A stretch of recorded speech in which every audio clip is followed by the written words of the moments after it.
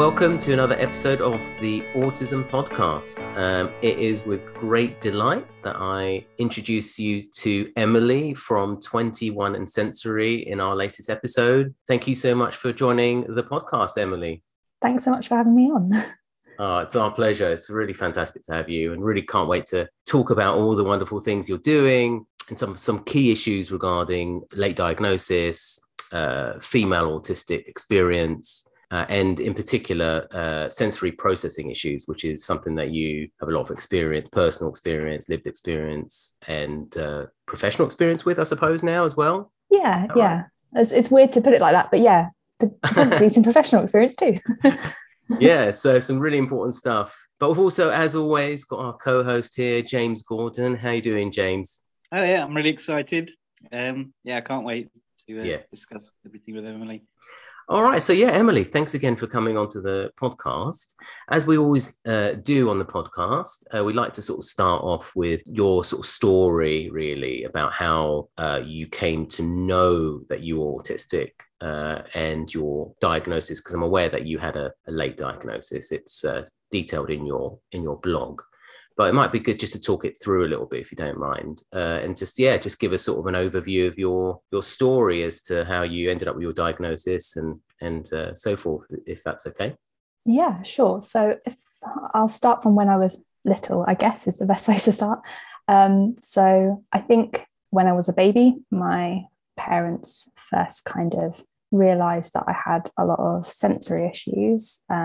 Obviously, they weren't very kind of clued up about that, but they realised that I was quite a kind of reactive and sort of different baby. I reacted quite badly to like loud noises, even kind of people like sneezing or being kind of picked up or hugged. I had very odd responses. So there was always that kind of indication, even from kind of a small age, that I couldn't kind of tolerate certain things, even kind of things like clothing and stuff like that. Like I couldn't wear socks for some reason. I'd just always end up taking them off. And these kind of sensory things just kind of kept popping up throughout my kind of childhood sort of years. But it wasn't until I got to primary school that anyone really kind of picked up on that sensory stuff that was going on. Was it primarily tactile sensory stuff? I think so. Yeah, it was mainly kind of tactile and also kind of, I would say noise based as well, like sound based. And I guess really primary school was going to be the first kind of environment where I would experience a lot of that all at once. So that was really where it was picked up. So I was struggling a lot in primary school, and aged, I think I was about kind of 7 or 8. I was not sent to an educational psychologist, but it was suggested that I go and see one. And that's suggested by who? I think it was a kind of school and talking to my parents kind of thing. So I think they had kind of maybe picked up on stuff, but I was struggling to get into school in the morning. I had really bad kind of separation anxiety from my mum, and I really struggled with the environment. So this is primary school, right? This is primary school, yeah. So age sort of 8, I went to see an educational psychologist, and they said, I think you should go and see an occupational therapist, because they kind of picked up on some sort of sensory bits. So that was the first time my parents and I had come across sensory processing kind of difficulties. And on the NHS, I went and saw an occupational therapist, like under child services, and that really helped me. It's been, I think I've said it on my blog as well, it's been the most kind of helpful form of therapy for me, occupational therapy, as it really helped me to kind of desensitize myself. So before seeing an occupational therapist, I couldn't do basic things like brushing my hair or brushing my teeth because I couldn't tolerate that sensation.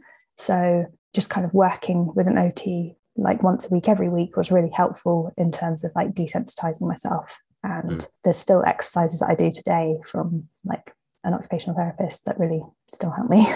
How long were you seeing the occupational therapist for? How many weeks?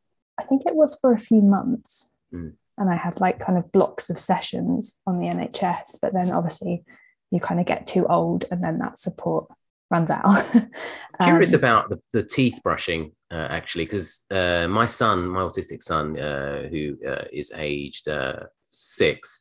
He's always had the same similar kind of issues with when it comes to brushing teeth. Very, very he's very sensitive around that area, really. Mm-hmm. And so yeah, I imagine this is quite common with people who have sensory processing difficulties. That kind of teeth brushing, and teeth brushing is actually really important for just general health as well. So it is a bit of an issue. I'm curious, what kind of guidance did the OT give you with that? How did he or she? Yeah, so it's all about desensitizing yourself. So a lot of it is to do with kind of exposing yourself to that feeling more and more, because obviously I was avoiding it completely. If I could build up my tolerance, that was the best way to do it. But there was also kind of things like you can get like these rubber kind of finger covers that are like meant for like teething children to brush their teeth. So like not using a toothbrush, but using something way softer to start out with, and like just like building up slowly. I think I couldn't just go straight in with a brush. Like I needed to build up from, you know, like a child's toothbrush or like a kind of baby one all the way up. And that really helped. Great. Okay. So you saw the OT, that really was helping you. And then what happened after that? So I had an IEP at primary school, so an individual educational plan. I think they're called EHCPs now. So that allowed me help in my SATs, because they realized that I had a lot of processing difficulties as well in terms of understanding instructions and questions. So it wasn't really labeled as, you know, a kind of difficulty as such. It was just processing difficulties. And they thought I might maybe be dyslexic or have dyscalculia, but that never really came up again. So what age are we talking about here? This is kind of, I would say, maybe kind of year 4, year 5, maybe 8 or 9. 8 or 9, right? Okay. Mm-hmm. Yeah. So I sat my SATs in year 6 and had I think it was like 25% extra time. I used to get extra time just because of the processing difficulties. And then nothing was really picked up on at primary school. My teachers didn't understand my sensory difficulties at all. I didn't have any other support other than having that kind of extra time. And that was primary school. It was hell. I hated it. Yeah. And then the shift to secondary school was really difficult, because obviously now knowing I'm autistic, change is really difficult. And going from, you know, being situated in the same classroom 24/7 to having to go around, you know, a whole school was really difficult. So my IEP followed me from primary school to secondary school. So again, I would get extra time. But again, just muddle my way through year 7, year 8, year 9. I just really struggled throughout secondary school and sixth form. I stayed on at sixth form after doing my GCSEs. But it was a real struggle having to sit 11 GCSEs as someone who didn't realise all these things about them. So if you don't mind me just interjecting there, you say it's a struggle. It was a struggle for you. How? In what way was it struggle? Did it really impact upon not just your academic progress, but also your mental health? Definitely. I would spend most lunchtimes up in the Senko's office crying, because it was a quiet, safe space away from the hell that is a secondary school dining room and playground. And she knew me. She knew that I could, you know, I just needed to sit and have a cry, because I just couldn't bottle it up to the end of the day. I just could not keep all this like pent up emotion of being in this crazy place for hours each day, 5 days a week. So I think it definitely had a toll on my mental health. I did kind of see a homeschool link worker at secondary school in terms of my mental health, because I was finding it really difficult. And I did go and see CAMHS as well for some like CBT sessions. So it was all a lot. Yeah, but none of my friends knew. They just thought I'd go to a lunchtime club or something. I just kept everything very under wraps. So no one knew I was struggling. That must have been so difficult for you. So you got cognitive behavioral therapy, CBT, from CAMHS. Did that help? Looking back, I think I didn't realise that actually it was bringing a lot of stuff to the surface, and I was actually leaving feeling kind of worse than when I started, because all this stuff was being brought up and you talk about it for an hour and then you're just expected to get on with your life. And I'm like, no, like you've brought all this up now, like I'm thinking about it. And that's, I think, a very autistic thing. And I don't think CBT is quite meant for autistic people. It's just, it you can't just talk about something for an hour and forget about it. It stays with you for like the rest of the week. So I think I did find that quite difficult. I know a lot of people do find it quite helpful, but I think it needs to be altered slightly for autistic people. What you hit on there is really, really important, actually, because when, cognitive behavioral therapy, like many mental health therapies, are based on presumptions on the way that a person's, cognitive processes work, and those presumptions are based on research, predominantly on research that's been conducted on neurotypical people largely. So the whole kind of premise as to what it's based upon is based upon non-autistic people, and therefore the whole kind of therapy might not really work. It's an entirely different framework, if you like, towards cognitive thinking. So I totally agree with you, and it may actually be a big reason as to why. I mean, there's many, many reasons, of course, as to why autistic people struggle so badly with their mental health.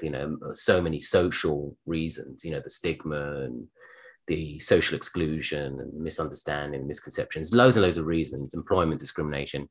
But something I think we haven't talked about very much, at least on this podcast, is maybe the sort of inadequacies of the mental health therapies that exist for autistic people. That has to be a problem as well, worth highlighting. I'm glad you bring it up. So that's something that you would like to see looked at, presumably. I think so. I think I've looked again more recently, and it's very hard to find counsellors or therapists who specialise in autism and who won't just kind of write off that side of you, because as an autistic person, I have very kind of specific, like, cycling thoughts, and my brain's made up differently. So it very much, latches onto things and won't let it go. And yeah, I need a completely different form of therapy to help me with that, I think. Yeah, and I think it also points to the fact that early identification is crucial, because if you identified as autistic, and then, obviously there isn't now, as far as I know, a CBT or mental health approach specifically adapted for autistic people or neurodivergent people, as far as I know. But even if there was, you wouldn't have had it because you weren't identified as autistic early on. So again, it speaks volumes to the importance of early identification. You can't just have the support in place if the provision of the support isn't being made for the right people. Do you know what I mean? You wouldn't have got it either way. No. So so it's a big problem. I mean, I know James and I talk about this a lot. I don't know if, James, you want to say something about this, but in our charity, the London Autism Group charity, we recognize that, and we really only use, as far as we can, autistic mental health experts, really, to support autistic people and their mental health. So yeah, James, I don't know if you want to say something about that.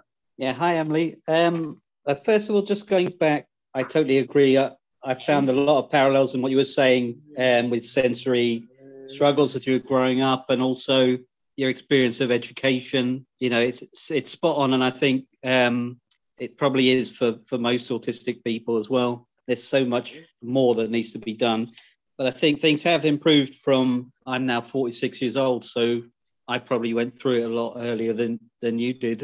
So the understanding is slowly getting better. Certainly in the OT, the field of OT, things. That you said that's one thing that benefited you, and I'd agree with my autistic son as well. OT has been the main helpful thing for him. But then looking at cognitive behavioral therapy, and I would say that's just not suitable at all for autistic people. And the focus on autistic behavior is totally wrong. This focus, this obsession that people have with autistic behavior, and trying to modify autistic people to fit in with the rest of society, it is totally wrong as well. And I think now we have the autistic advocacy community, and we're learning to speak out against these kind of therapies, and hopefully with autistic experience leading the way, we're going to find our own ways of coping and educate non-autistic people about them. Yeah, I think there's been a lot of that kind of this year being mentioned about behavioural therapy and how it kind of teaches, children and maybe adults as they grow up to suppress their stims and things like that. And I just think that that's really wrong. You shouldn't need to teach someone out of something that is self-regulatory behaviour. The way we stim is how we kind of release stuff and process the world. So I really do disagree with kind of behavioural types of therapy. Absolutely. And it's sad to see it still be prevalent. Yeah, absolutely. We did a recent live stream with one of the researchers that was behind that research, looking into the effects of stimming and then taking that away and what that does, and the benefits of stimming actually to mental health. Hopefully there'll be a lot more research like that coming along, so the next generation will be much better supported, hopefully. Totally agree. Thanks, James. Totally agree with that. So if you wouldn't mind, Emily, just continuing your story. So what happened then? So you were saying up until the end of, you really struggled through, your mental health took a terrible toll. You got to the end of secondary school, and then what progressed after that? So I stayed on at sixth form and did 3 A-levels. That was a slightly better time because my focus was only on 3 subjects, and I could kind of pour my heart into like the coursework. I've always been much better at coursework than I am exams, because obviously exams are a very pressured environment to be in. So I decided that I did want to go to university, but because I wasn't 100% sure what design course I wanted to do, I went to a local university and did an art foundation course for a year. So also because it was local, I could stay at home. I knew I wasn't ready to leave home. I stayed at home and kept that pretty quiet that I was staying at home. On the art foundation course, I think we were like a few weeks in, and we were given this like assessment form for dyslexia. So I'm age 19 and I'm like, okay, it's just like an initiative throughout the university. And I did it, and then a week later heard back, and they were like, we think you might be dyslexic. We'd like you to come and have an assessment. And I was like, oh, really? That's great. That's good to know at the age of 19. So wow. What kind of emotions? So you were I was just annoyed. I was annoyed because I probably could have got way more help, and it had kind of previously come up a little bit like, oh, you might be dyslexic or dyscalculic. I was pretty sure, because I had maths issues, that I'd be the latter. But on the day I found out I was severely dyslexic. So it was good to know in my art foundation year, because I knew I wanted to stay on at the university, and it got me on the radar of the student disability services at my university. So they were aware of me. And it meant that I got a dyslexia tutor, which was really helpful.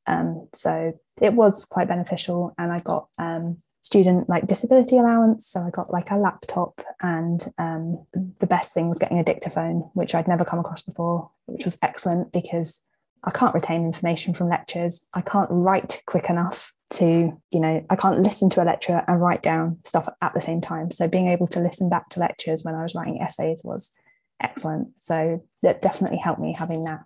So yeah, after that year, I decided to stay on at that university, still living at home, and study a 3-year degree in graphic design. Yeah, and then I think I started up my whole kind of 21 and Sensory presence online when I was 21, hence the name 21 and Sensory.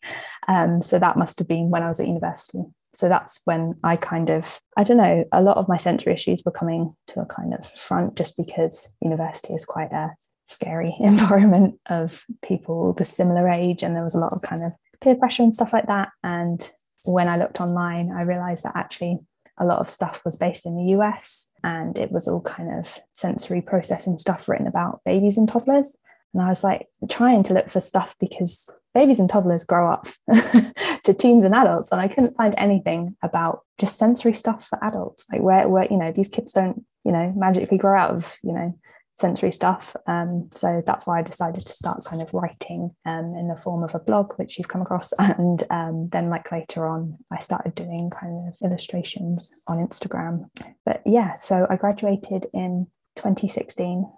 After you graduated, you got this you got a job in the industry, everything's going reasonably well, your mental health better at that point?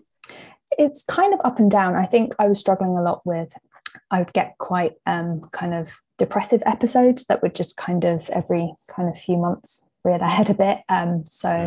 I was on and still am on kind of anxiety, depression, medications that just kind of help level me out a bit. So it's always been like an underlying thing that sometimes pops up and can get bad and kind of fades away again.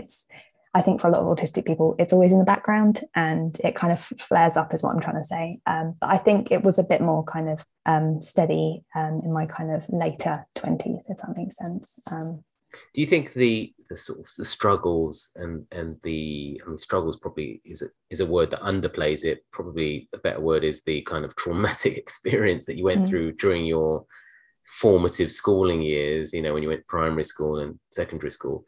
Do you think that trauma has carried its way through your life still, you know, today it's having has an impact upon your overall sense of anxiety, mental health and so forth? Do you think that's the case? Or I think so. I think that sort of stuff never really leaves you. And I don't know, I find it difficult that people really miss their school years. I find that really difficult, or that people want to become teachers and stuff like that, because my experience was just just wasn't good in any way. I don't know why you'd want to go back into that environment. I find it very difficult to understand other people who miss those times, but I know everyone obviously has very different experiences of school, but I think it's something I do still kind of carry through with me. And as an autistic person, I don't know, I can't let go of things.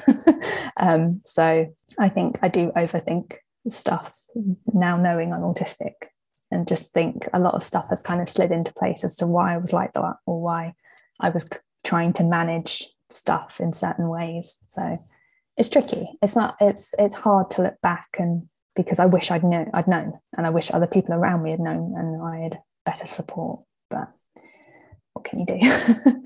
No, yeah, it's a shame, and you know what the really sad thing about it is that it's caused you trauma. You know, I mean, obviously it's made you who you are, and you're doing amazing, and that sort of thing. But you still wouldn't want trauma, would you? Really? Yes. Yeah, and it's all entirely the thing about it is it's entirely preventable. You know, and that must be really frustrating for you, as it sounds like it is from what you're saying. And so what happened? So soon after this, you realized you might be autistic and went to get potential diagnosis. Tell us about that. I think I was either 23 or 24, and I had paid to see a private therapist because I was struggling at the time with my mental health. And I thought the NHS waiting list was too long, and I'd already done CBT and hadn't really found it that helpful. So I thought maybe I'll try and see a private therapist who maybe knows a little bit more about like kind of sensory stuff. Again, that was the only lead I had on my problems, was like kind of, you know, being oversensitive to stuff. And I kind of managed to message someone, and they kind of gave me the impression that they kind of could maybe help me. And after a few sessions that I was paying for, she said, I don't think I can take you any further because you're displaying autistic traits. And I was like, excellent, I'm paying you like £100 a session and you can't help me. So that was frustrating, but obviously she was right. But this had been after like a few months of seeing her, kind of thing. And I think she just obviously slowly clocked it somehow. And I was like, okay. And I went home pretty upset at the fact that I felt I had wasted time trusting someone and, you know, kind of talking about my life to someone who was like, I can't take you any further. But obviously I appreciate that she said it. So I think I spoke to my mum, and I have an autistic brother, which I should have mentioned earlier. And she was pretty on board with the idea that I could probably also be autistic, because my brother has some sensory issues, but I'm definitely struggle with that a bit more. So she was like, do you know what? I could probably see why she said that. And that's when I first kind of decided that, okay, I'll go and see the GP. Do you think that your mum knew all along and didn't say anything, or it just occurred to her when you brought it to her and it fit? Yeah, I think because my brother is very different to me, particularly socially, that maybe it didn't really cross her mind that we might both be autistic, because we struggle with very different things. And kind of socializing, he's a lot more nonverbal, so I can mask, and my brother really can't do that. So I can see how maybe, you know, I can kind of act and mask the fact that I'm autistic. So I don't blame her for not not seeing it. No. Yeah. I mean, the fact that you're articulate, you know, you are very, very articulate. I suppose it's a double-edged sword, isn't it? Because, you know, it gives you access to society in a quite effective way, and you're more able to get maybe employment, and you're more likely to be able to, you know, access things. But on the other hand, you're much more vulnerable to masking. Yeah. And I think in turn your mental health is maybe more vulnerable. You know, you slip. The other thing is you're not identified. You know, because she's articulate. How can it be she's articulate? You know, these misconceptions, and then you get missed. So it's a kind of double-edged sword. James, what do you think? Well, I think this illustrates very well the functioning labels that are used, or that used to be used a lot more, but they're still used when it comes to autism, but also anybody that's sort of displaying any kind of difficulties. So this idea that if you're, in inverted commas, higher functioning, then you're okay, and you seem to be behaving in a neurotypical way, and you seem to be able to fit into society, and you're able to mask and blend into the background, and maybe, in my case, pretend to understand a lot of communication and be able to bluff your way through it when really I didn't. The social communication side of things. So then you're really not given any support with that. So it really is what you said, Chris, is like a double-edged sword, and it really sort of illustrates how functioning labels should really have to go in the bin, and they really have to come up with a much more multifaceted way of addressing individuals' needs in a very personalized way. Yeah, totally agree with you, James. Functional labels are really, really problematic. And I suspect people, like, I don't know, Emily, maybe you can tell us, but I suspect a lot of people like you who are very articulate and mask very effectively are vulnerable to being labeled as, you know, supposedly high functioning, or just not even said it, just perceived in that way. Oh, they function very well in society, you know, everything's fine, they're not autistic, blah, blah, blah. Did you come into contact with these kinds of ideas? Yeah, definitely. And I once had a hospital appointment with a consultant who said that I didn't look autistic, and I was too shocked to speak. I was like, when I got out of the room, I was like, I should have said autism doesn't have a look. Like, it doesn't. You can't tell if someone's autistic. And it was just the most frustrating thing to be told that I didn't look something that I had been diagnosed. And I know that he was a consultant in medicine, but still, you know, I do come across it quite a bit. And even kind of, I think it was last week, someone said how I was self-referring for something, and they said, how severe is your autism? And I just said, I'm just autistic. It's not really about that. If he'd asked me what my needs are, totally okay question. I can tell him, you know, socially what I need help with. He asked me the severity of my autism, and that's not right. Again, that's an NHS service, again, asking.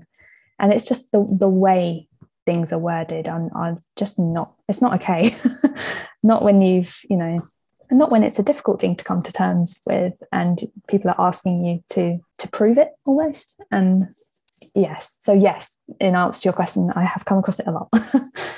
Really terrible. I mean, we're not so James and I have come across it a lot as well, and you know, a lot of people tell us this, and we see it a lot all the time, and it's no surprise, but it's always sad and frustrating to hear those accounts, especially when it comes from, you know, powerful, influential figures like a consultant in medicine. You know, we've got a long way to go, and that's in the UK, where things are relatively you know, progressed compared to other countries and other places, you know. So it's not great.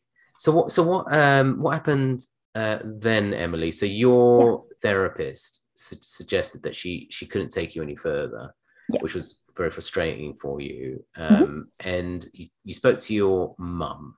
She agreed with the idea that you may possibly be autistic. And then what happened? So I booked an appointment with my GP. So the GP I see, they're only 10-minute slots, which is very difficult to, I imagine it's the same most places, but it's very difficult to sum up your life in 10 minutes and explain why you need an autism diagnosis. And I saw a male GP the first time that I went, first time being the clue here. And I went in with a list, very autistic thing to do, looking back on it, of the reasons why I thought I was autistic, and the fact that I had been seeing a professional therapist who also thought it, and I thought that would back it up.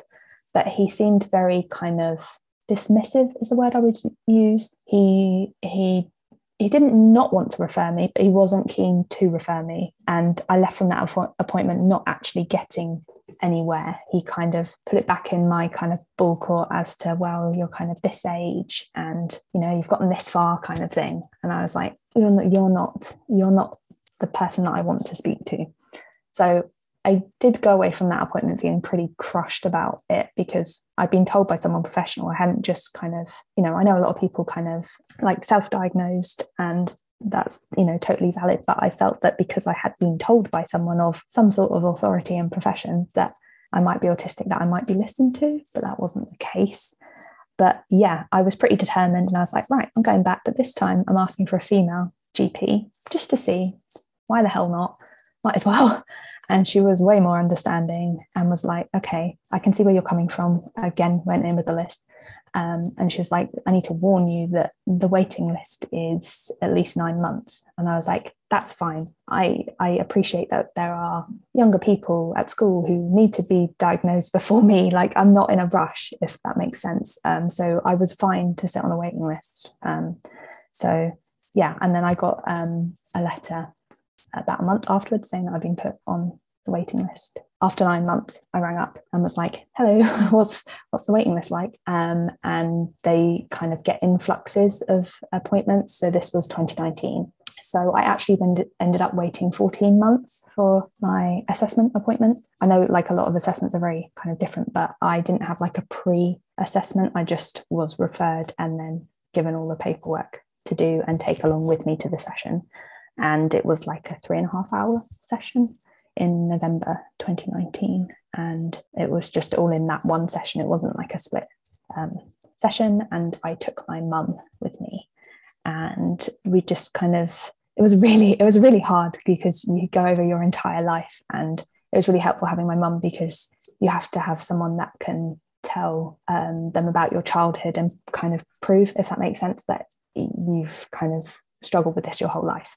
Yeah. And what I didn't realize at the end, she said she had been kind of assessing me from the very beginning, when she walked into the waiting room, to see what my like facial expression was like and how I reacted, and if she smiled, did I smile? And she was like trying to kind of gauge all these social things without me even realizing.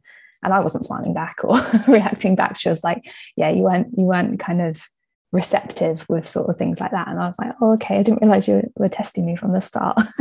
But on the day she confirmed that I was autistic, and the best thing in the world was, she said, congratulations, Emily, you are autistic.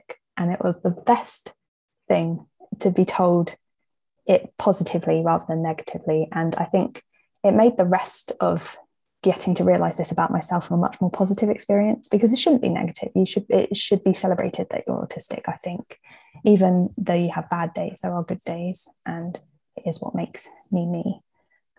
And I also found out that about something called alexithymia. She said, you're coming across as very much someone that struggles to know their feelings and describe your feelings, which I think is another reason why CBT wasn't great, was because, like, how are you feeling, Emily? I can't label my feelings.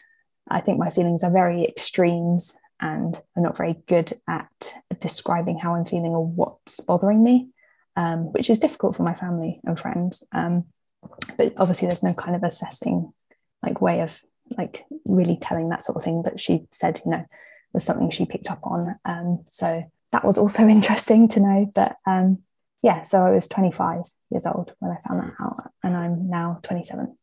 Wow, there's a lot to pick up on. James, did you want to say something about the positive wording of the diagnosis? It's sort of congratulations. I saw you unmuted as Yeah, I've heard that a lot from people, that the professionals that do the adult diagnosis are very much more sensitive and respectful of autistic people and do it in a very compassionate and positive way.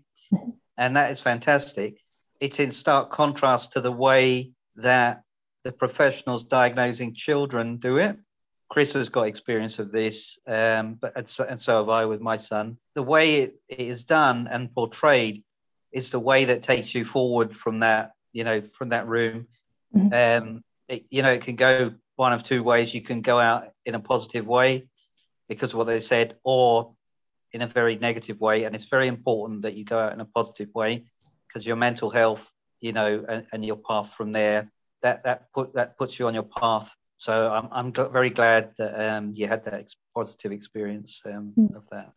And I think it must be so scary as a parent finding something like this out about your child. But I always feel like I wish I could put upon, like, if you're a parent who has a child diagnosed quite early, like how lucky you are to know, even if it is brought across in a way that is, your child's going to be stuck with this for the rest of their life, something like that. It shouldn't be. And I agree that it should be put across in a much better way, because if anything, it's the start of a child's life if they know this about themselves. And as a parent, if it's something you can research into and ask questions about, I kind of wish that they realized that I had to wait 25 years, and people are waiting 40 or 50 or even 60 years to find out this about themselves. But I totally appreciate it must be a very scary thing to know this about your child if they're very young and they can't communicate and stuff like that. But for me, it's hard when you see people talking about it online, that, oh, my son's just been diagnosed and he's 3 or 4, and I'm just like, oh, I'm so happy for you.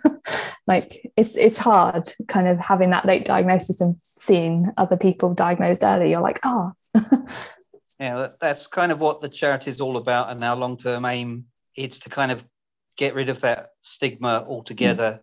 I'm curious about how your mum felt. I wish we'd invited her to this, actually. It would have been good maybe to have her experience as well.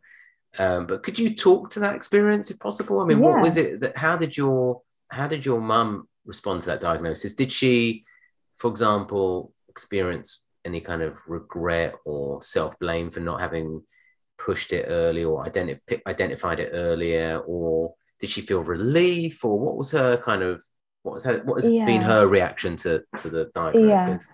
I think it was a real mix of all of those. Obviously, she was sat next to me when I was told, and after I was told, oh, congratulations, she said, why didn't I see it? Why wasn't it picked up earlier? And the assessor was like, that it's just the way things are. And I think also because I am a girl who can mask very well and didn't really know I was doing it, I think that played a big part in, I was just muddling my way through life and suppressing everything. And I think she felt guilty, but she's always been so open to all of my kind of sensory quirks and things. And she's definitely the person that knows me the most in terms of that, and has always been an advocate for me at school and at uni. So I think she almost didn't need to know that. She knew me. She knew me from such a young age. She knew what I was like. But I think she was frustrated. She was genuinely frustrated that I could muddle my way through and it not be picked up on once, and to go 25 years and not have heard that word once was very tricky for her, I think. Fascinating. And did it change, having got the diagnosis, did it change the nature of your relationship with your brother at all? Did anything change there? Or I think for my brother, he's, how much younger is he? He is 21 and I'm 27. So there is a little bit of a gap, but I think it was nice for him to know someone else who is autistic and someone else who's a girl who's autistic. He goes to a autism day centre, and doesn't really know that many other autistic people in life. And for him, I think it's nice for him to see that I have a job, and that I am able to kind of hold that down. And also I'll, come home and tell him what was really difficult about my day, and he can appreciate that. And it's very much, I think, if we're in a noisy environment, I can look at him and be like, you're getting this as well. You're like, I think we're just kind of on a similar level as well. And he's someone who can say, oh, did you find this difficult? And I'll be like, yeah, it was horrible. It was so noisy in there or something. And he's also a good person. Like, if we are in a noisy environment, he'll always want to come outside with me. So he's a good partner in crime in a kind of sensory place. But yeah, I think it's been nice for him to just have someone else who gets things a bit. I think we are quite different, as I've said, but there are a lot of things that we kind of see eye to eye on. Just going back to about how this must affect a lot of parents. I know getting my son's diagnosis made me think about my own life experiences a lot more, and comparing myself to him, to my son, led me to understand my own autistic identity. And I think a lot of parents will come out of finding out their children's identity it will encourage them to explore their own identity as well. And maybe quite a few parents, I think, will seek out their own diagnosis as well from that. So it can be like a positive thing in that way as well. Definitely agree there, James. Emily, so you sort of segued into the fact that, your brother, is quite inspired by the fact that you've got a job and, you're doing well. So that's maybe a nice point now to sort of maybe talk a little bit more about your work, actually. So you do lots of different things, don't you? Because you've got your blog and your various social media channels, which are amazing. So you've got a whole suite of social media accounts, don't you? And how is that? What's the sort of aim of those activities, and how has that all been going for you in recent years? Yeah, so I mentioned earlier that I kind of started off the blog, and then kind of realized that, I don't know, I'm quite a visual person. So that's when I kind of transferred over a bit to Instagram. I still write on my blog though. And that's kind of when I really got into kind of illustrating my kind of sensory issues and sensory struggles. And obviously now that I know I'm autistic, like autistic content as well. And then kind of from there, I've just kind of grown across Twitter. And I also have a podcast, which I started just on my own, just talking on my own in 2017. I just kind of started making audio clips and publishing them. And I'm about to reach my 50th episode. Since kind of 20 episodes in, I started having guests on. So I don't know, I was just really keen to talk to other people about their experiences of autism, and I love to hear about people's special interests. I love it when people kind of info dump on their special interests. What are your special interests, Emily? Great question. I would say one of my special interests is plants. I have a lot of plants, and I'm very keen to not let them die. So I'm very specific over how I look after them. But that's my special interest. I'd say graphic design really is one for me, and it's a bit like, it's what you study as well, it's what you become like really obsessed with. So I think I get very kind of deep into graphic design holes on the internet, and also have a lot of design books on all my bookshelves. So I'd say those are my kind of two ones. Amazing. As well. Yeah, I love that. Yeah. Great stuff. And I'm aware that you're doing some research yourself, right? You're a research assistant now on a research project called Sensory Street. Is that right? Yeah. So, could you tell us a little bit about that? Yeah, so it's with Oxford University, and like you said, it's called Sensory Street, and we've done a lot of kind of focus groups with autistic people about their kind of sensory experiences in different environments. So things like kind of shops, supermarkets, restaurants, like healthcare settings, public transport, things like that. And next year we're aiming to kind of like build a kind of sensory environment, and actually kind of have like that experience that people can go to actually experience what kind of a sensory overload would feel like, potentially. And it's kind of all about like educating kind of businesses about how they could like adapt their, what they already have, like say, I don't know, like a cafe or like a shop or something like that, how they could adapt their space to be more like sensory friendly, and more accessible. So yeah, hopefully that's gonna be really exciting, and it'd be really interesting to see it kind of come to life in an actual like physical format. So yeah. Amazing. When is that finishing? When are I the think it's going to be kind of maybe around Easter next right, quite soon. year, potentially. Yeah. We've been working on it for, I think, over a year and a half, year and a bit. Yeah, it's been a lot of kind of research to get to the point of deciding what sort of environment we want to kind of build it into. So yeah. Amazing. That's really, really fascinating. James? Yeah, first of all, very, very similar on the special interest front. Gardening, total special interest of mine. I used to do that as my job for a little while. Web design, graphic design, loving Photoshop. So for the charity, I've been doing all those things. Talking about adapting sensory settings, one thing that I did struggle with at university was the actual, if there's quite a big lecture hall, the way that will make me feel was pretty awful. I'd get these migraines and things like that. I don't know if it was from the fluorescent lights or from the auditory that levels were different or something. But maybe if someone could design some adjustments for that, that'd be good, and I could go to some lectures. It's so difficult though, isn't it, James and Emily? Because people come in all sorts of shapes and sizes when it comes to sensory processing, right? You get sensory people who are, overall their sensory profile may be more sensory seeking, or they may be more sensory avoidant, or they may be a mixture, kind of a spiky profile as it's called.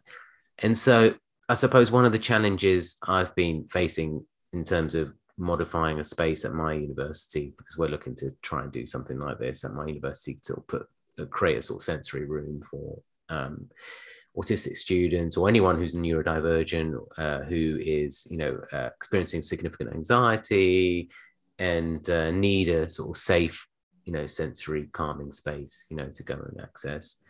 Designing a space like that is really, really challenging because of the individual differences that people have when it comes to what works for them, what doesn't work for them.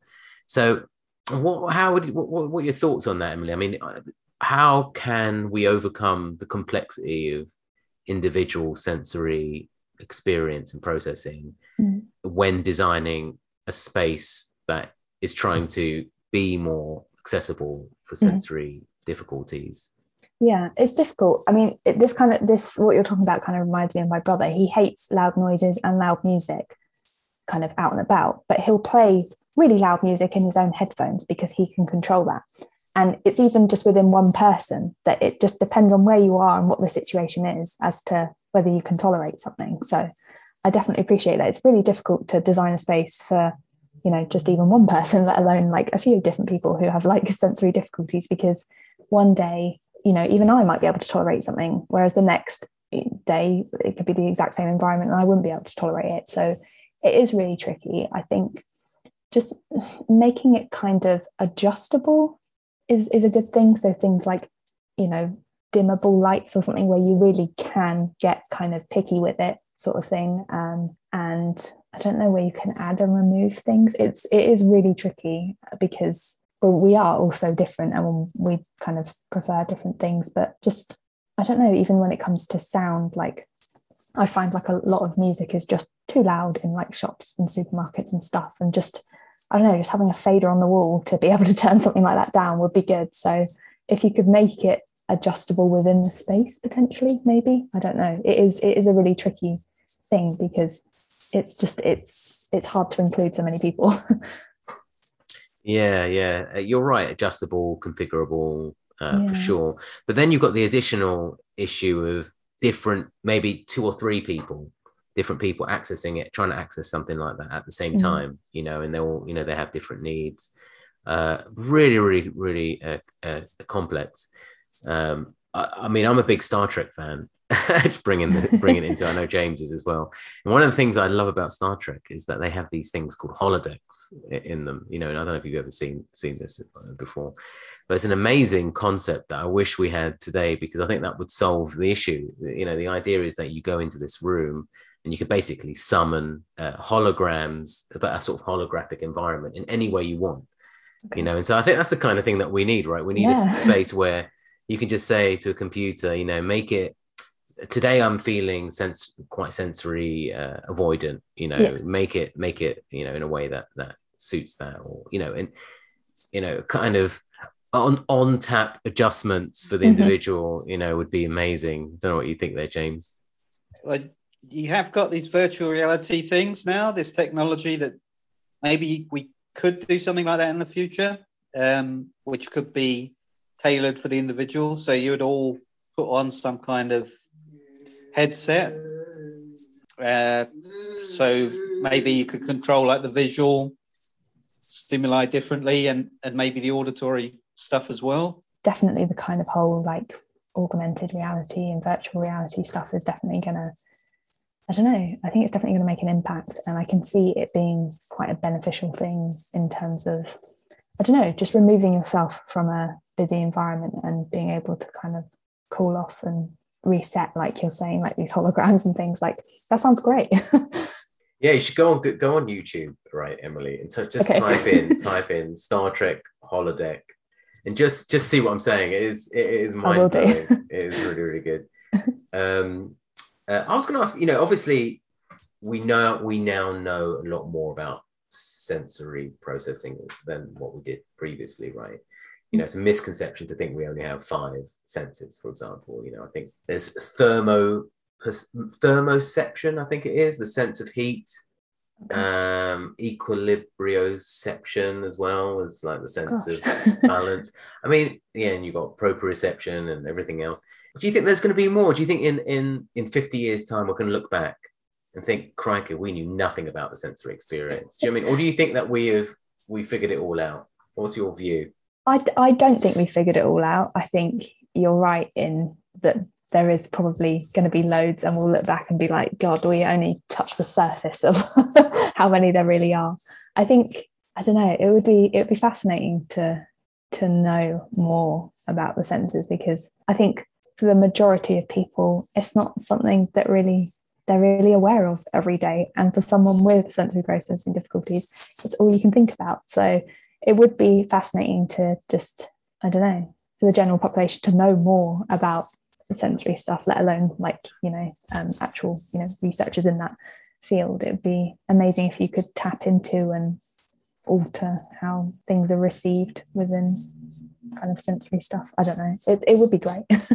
I think this is something that should be educated as a standard for children, you know, in primary school, you know, more than it is, because the sensory experience is fundamental to human life. You know, I mean, we know what we know about the world around us and our place and how we connect with the world through our senses play such an enormous integral role in our lives, and how they work and how they're different and how they process and so forth, and, you know, how they all, you know, come together and whatnot.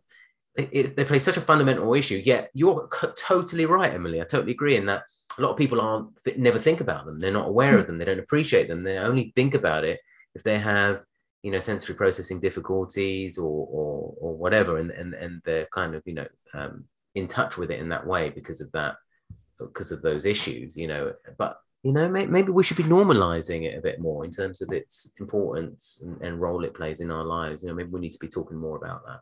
What do you think?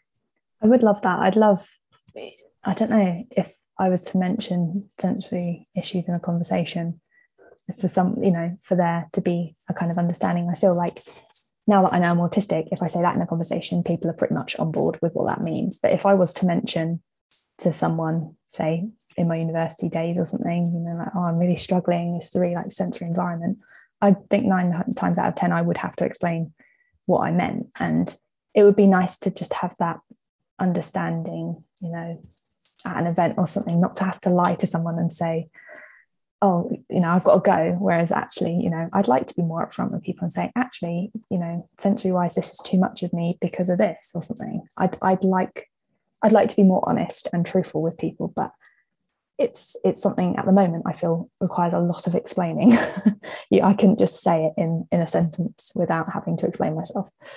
Yeah, you know that you're going to expect some sort of battle or a lot of effort because people don't understand it, or also you may be feeling that, you know, you might be misunderstood or negatively labeled. You know, you might experience some stigma on it, actually. You know, it could be that people don't believe what you're saying, you know, because they don't understand it and think, oh, she's just making a fuss, she's a troublemaker. You know, I mean, all these problems. What do you reckon, James? So that's the beauty of being in contact with the other autistic people, because they will understand you straight away. And, you know, now we have the internet, we can be connected a lot more. So there's this whole autistic community that we can talk about these issues and be understood. For instance, you mentioned, Emily, came across the phrase, you don't look autistic. You're in graphic design, so you'll know it's become a popular meme among the autistic community, and we sort of roll our eyes when we see it. Yeah. And we know what the other person is talking about, you know. So it's kind of like that when we get a room full of autistic people. You know, it's a completely different experience for us as we're understood. So thanks for that, James. Totally agree.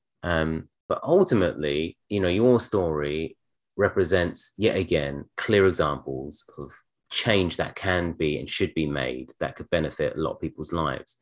And, you know, we shouldn't, you know, I think your story is evidence, again, that we shouldn't just be sitting on what we've got and think everything is fine, we're doing great. You know, no, there's things that always need to be improved, can always be changed and enhanced, and your story is evidence of it. So really, really thankful for you describing your story and taking us through it, really. No worries. It's been nice to kind of chat to people who, you know, you both have autistic children and just kind of get it. It's nice to have that sense of community online, like James was saying as well, finding people of the same age as you, as well as talking to people who are just at the start of their journeys with their children and stuff like that. It's really interesting to talk to people at, you know, all these different stages. So yeah, thank you for having me. No worries. It's been really our pleasure, honestly, having you on. It's been really fascinating. Thank you so much. I will put in the links to all of your various social media accounts and your amazing podcast that we're excited to be on as well, because we're coming on to do a little guest episode, aren't we? Yeah, at some point.